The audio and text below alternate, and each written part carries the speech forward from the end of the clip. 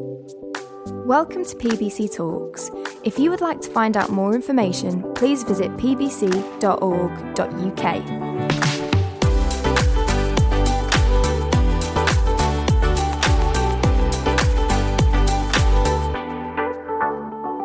Thank you for allowing me to speak on James chapter 3, verse 1 of which reads as follows.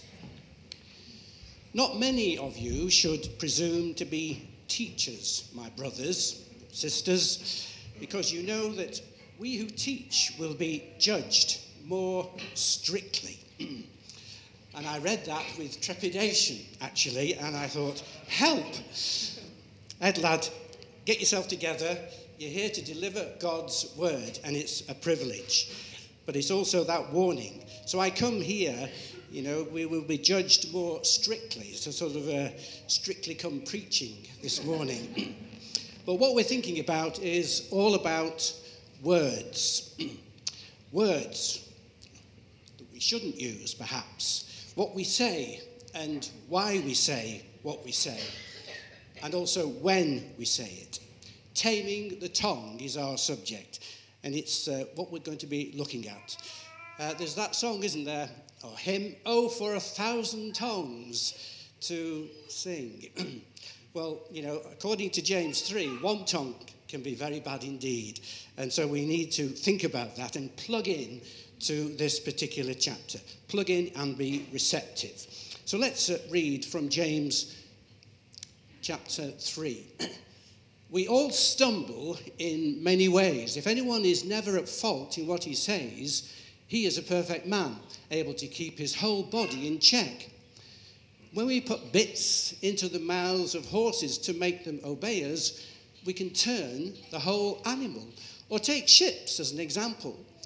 Although they are so large and are driven by strong winds, they are steered by a very small rudder wherever the pilot wants to go. Likewise, the tongue is a small part of the body, but it makes great boasts. Consider what a great forest is set on fire by a small spark. The tongue also is a fire, a world of evil among the parts of the body. It corrupts the whole person, sets the whole course of his life on fire, and is itself set on fire by hell. Full of joy so far, this subject. All kinds of animals, birds, reptiles, and creatures of the sea are being tamed by man. But no man can tame the tongue. It is a restless evil, full of deadly poison.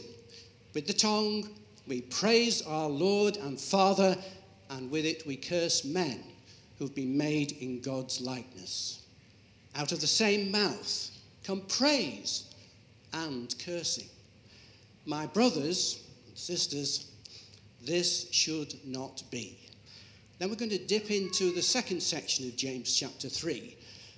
And I've just chosen this particular line, who is wise and understanding among you? And then we can get into that. Words we use. Let's look at some thoughts here on our next slide. Life becomes easier when you learn to accept an apology you never got. Worth thinking about. A tongue has no bones, but it can break a heart. And here's one.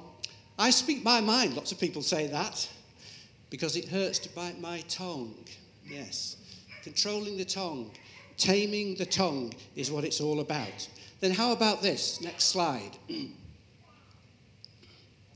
Sticks and stones may break my bones, but come on, folks, it's your turn. Names. I didn't hear it. Come on, PBC, you can do better than that. Sticks and stones may break my bones, but names. Yes. Names will never hurt me. But actually, is that right? Names will never hurt me. I don't know. I remember a few years ago, at the law firm I was attached to in Sale, we used to deal with a lot of neighbour disputes, squabbles, a lot of defamation going on in Sale at the time. And a lady came to see me, and she'd had a really big argument with her neighbours. one in particular, and apparently this neighbour had turned round and called her a cow. Actually, it was a bit more than that. It was a something cow. And she said to me, I want you to write to her and tell her, and these were her words, that I'm not a cow or something cow.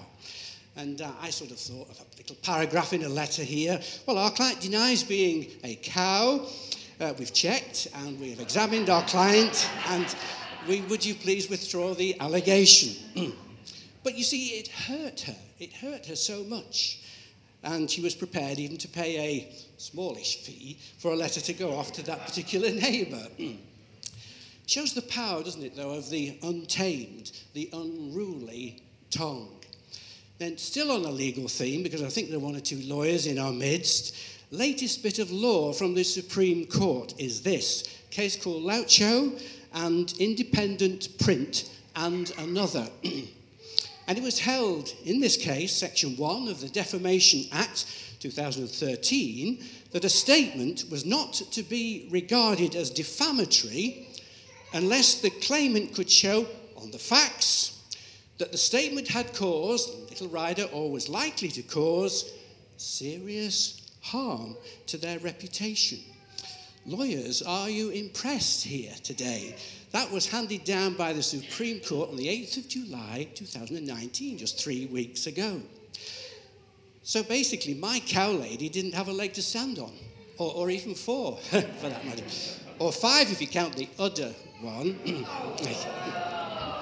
But I'm sorry, joking apart, taming the tongue that we're considering this morning is a really serious and essential subject, and something we need to take on board in our Christian walk and witness. And James uses 3 illustrations to emphasize the power of the tongue. We'll see those on the next slide. Here we go.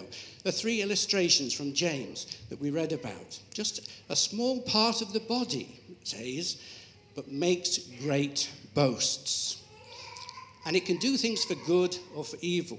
So these illustrations come up from James 3. There's the horse and bridle. A small bit held in the mouth of the horse controls the whole animal. And they are big animals, aren't they? They are powerful animals. They can run fast as well. They can stampede. And yet the small bit in the mouth will control. And a small rudder on a big ship can turn the whole ship in another direction altogether. And then that small spark can let loose. If it's let loose, will spread like wildfire, literally. We often talk about gossip like that, don't we? Spreading like wildfire. And so these illustrations are very pertinent to us.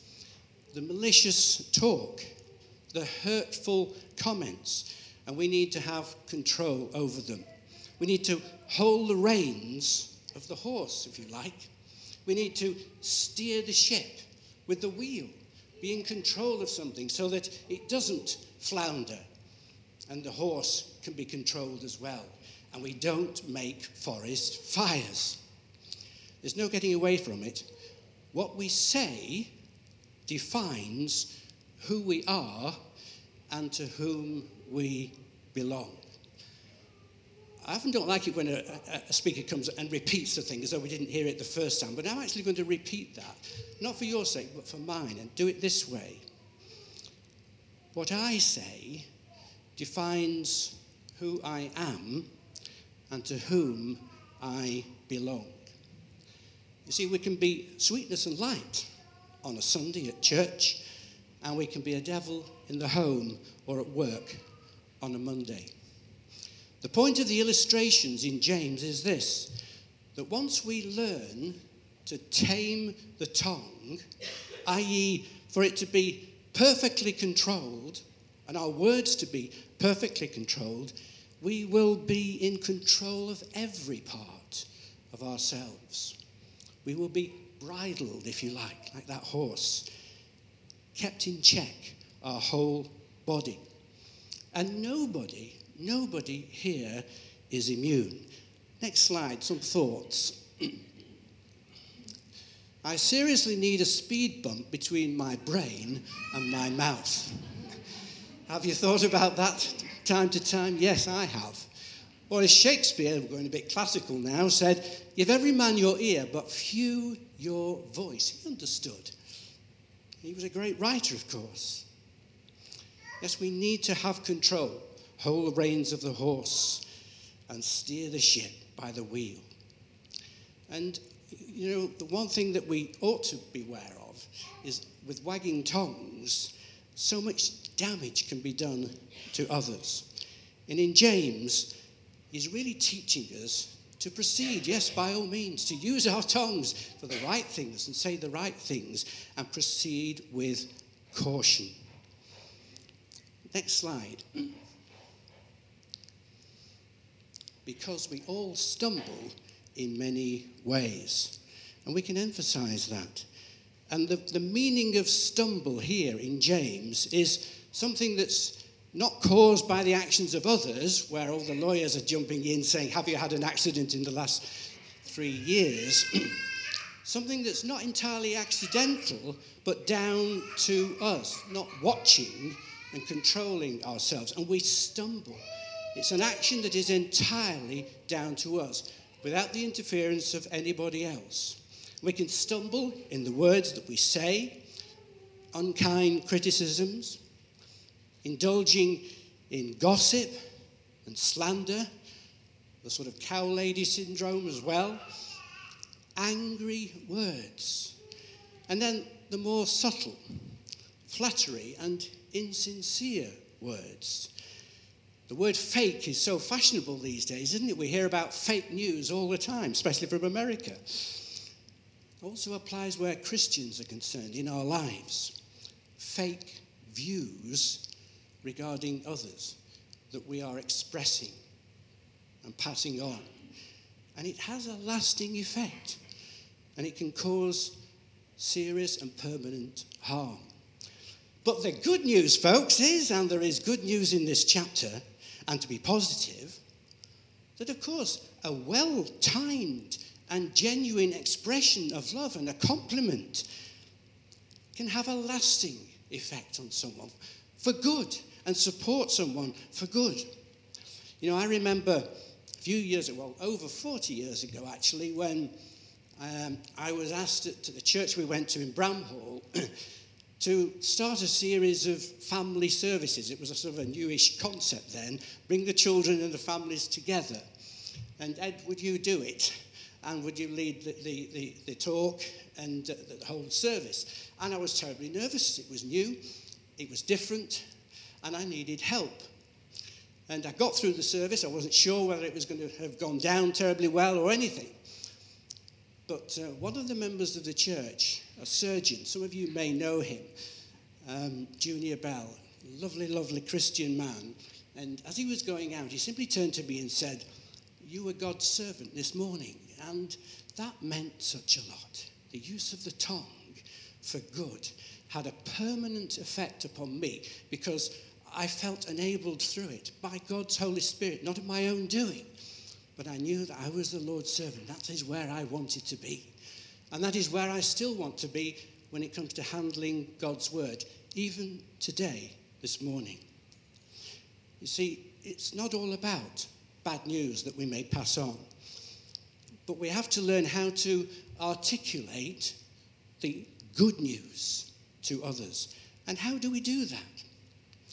I couldn't immediately find what I thought was the answer from James 3. It seemed to be so negative and all bad news. But I believe I found it in the second section of the chapter from verse 13. And you can read into this later, because that's about wisdom. And at first, again, I thought, well, it's a bit out of context on the subject of taming the tongue. Where does wisdom come in?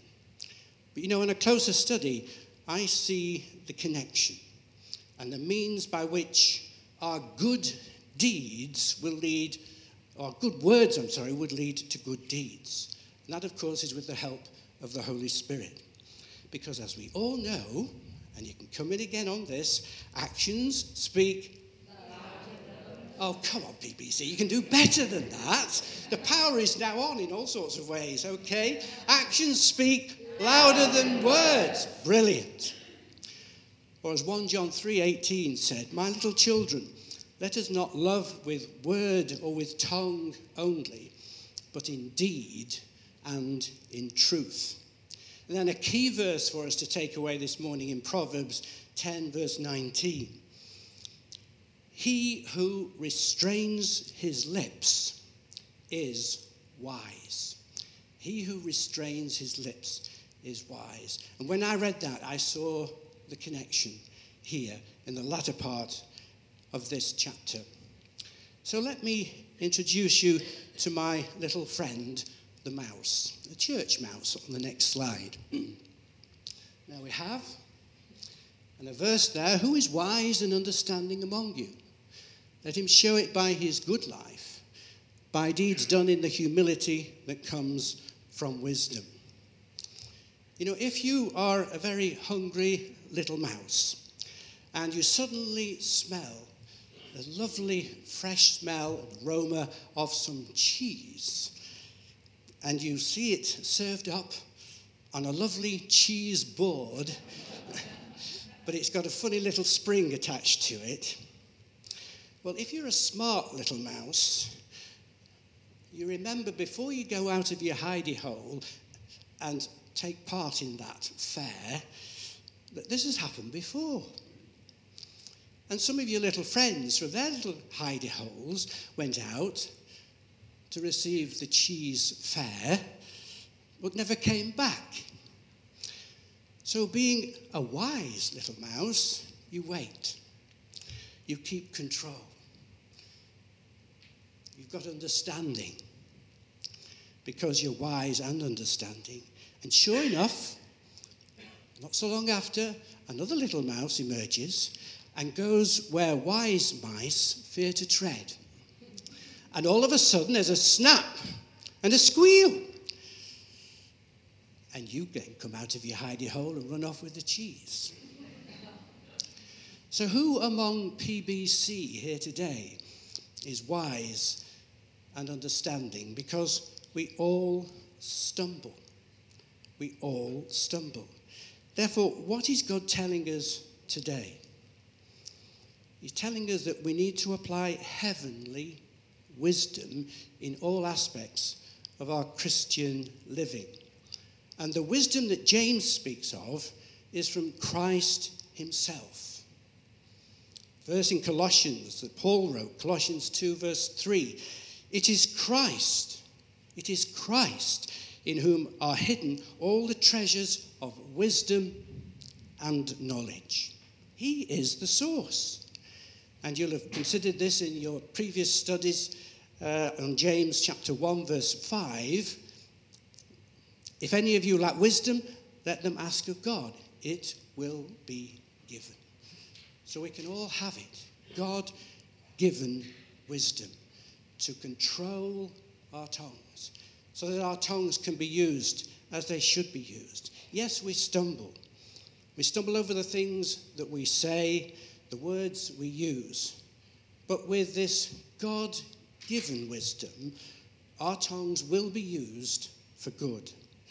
And we will be able to say, oh, for 1,000 tongues to sing. Come on. Our great Redeemer's. Come on. Oh, for 1,000 tongues to sing our great Redeemer's praise. Thank you. And that's using it. That's what we should be doing. And also, the good news is we get to keep the cheese. Let us pray. I was given 20 minutes to speak. I hope I've controlled my tongue enough for that time. But now we have a prayer. Lord, teach us to hold our tongues when we need to, and to praise your name when we should do. Bring your heavenly wisdom into our lives to do and to say all the things that you have planned for us. And we ask this in Christ's name. Amen.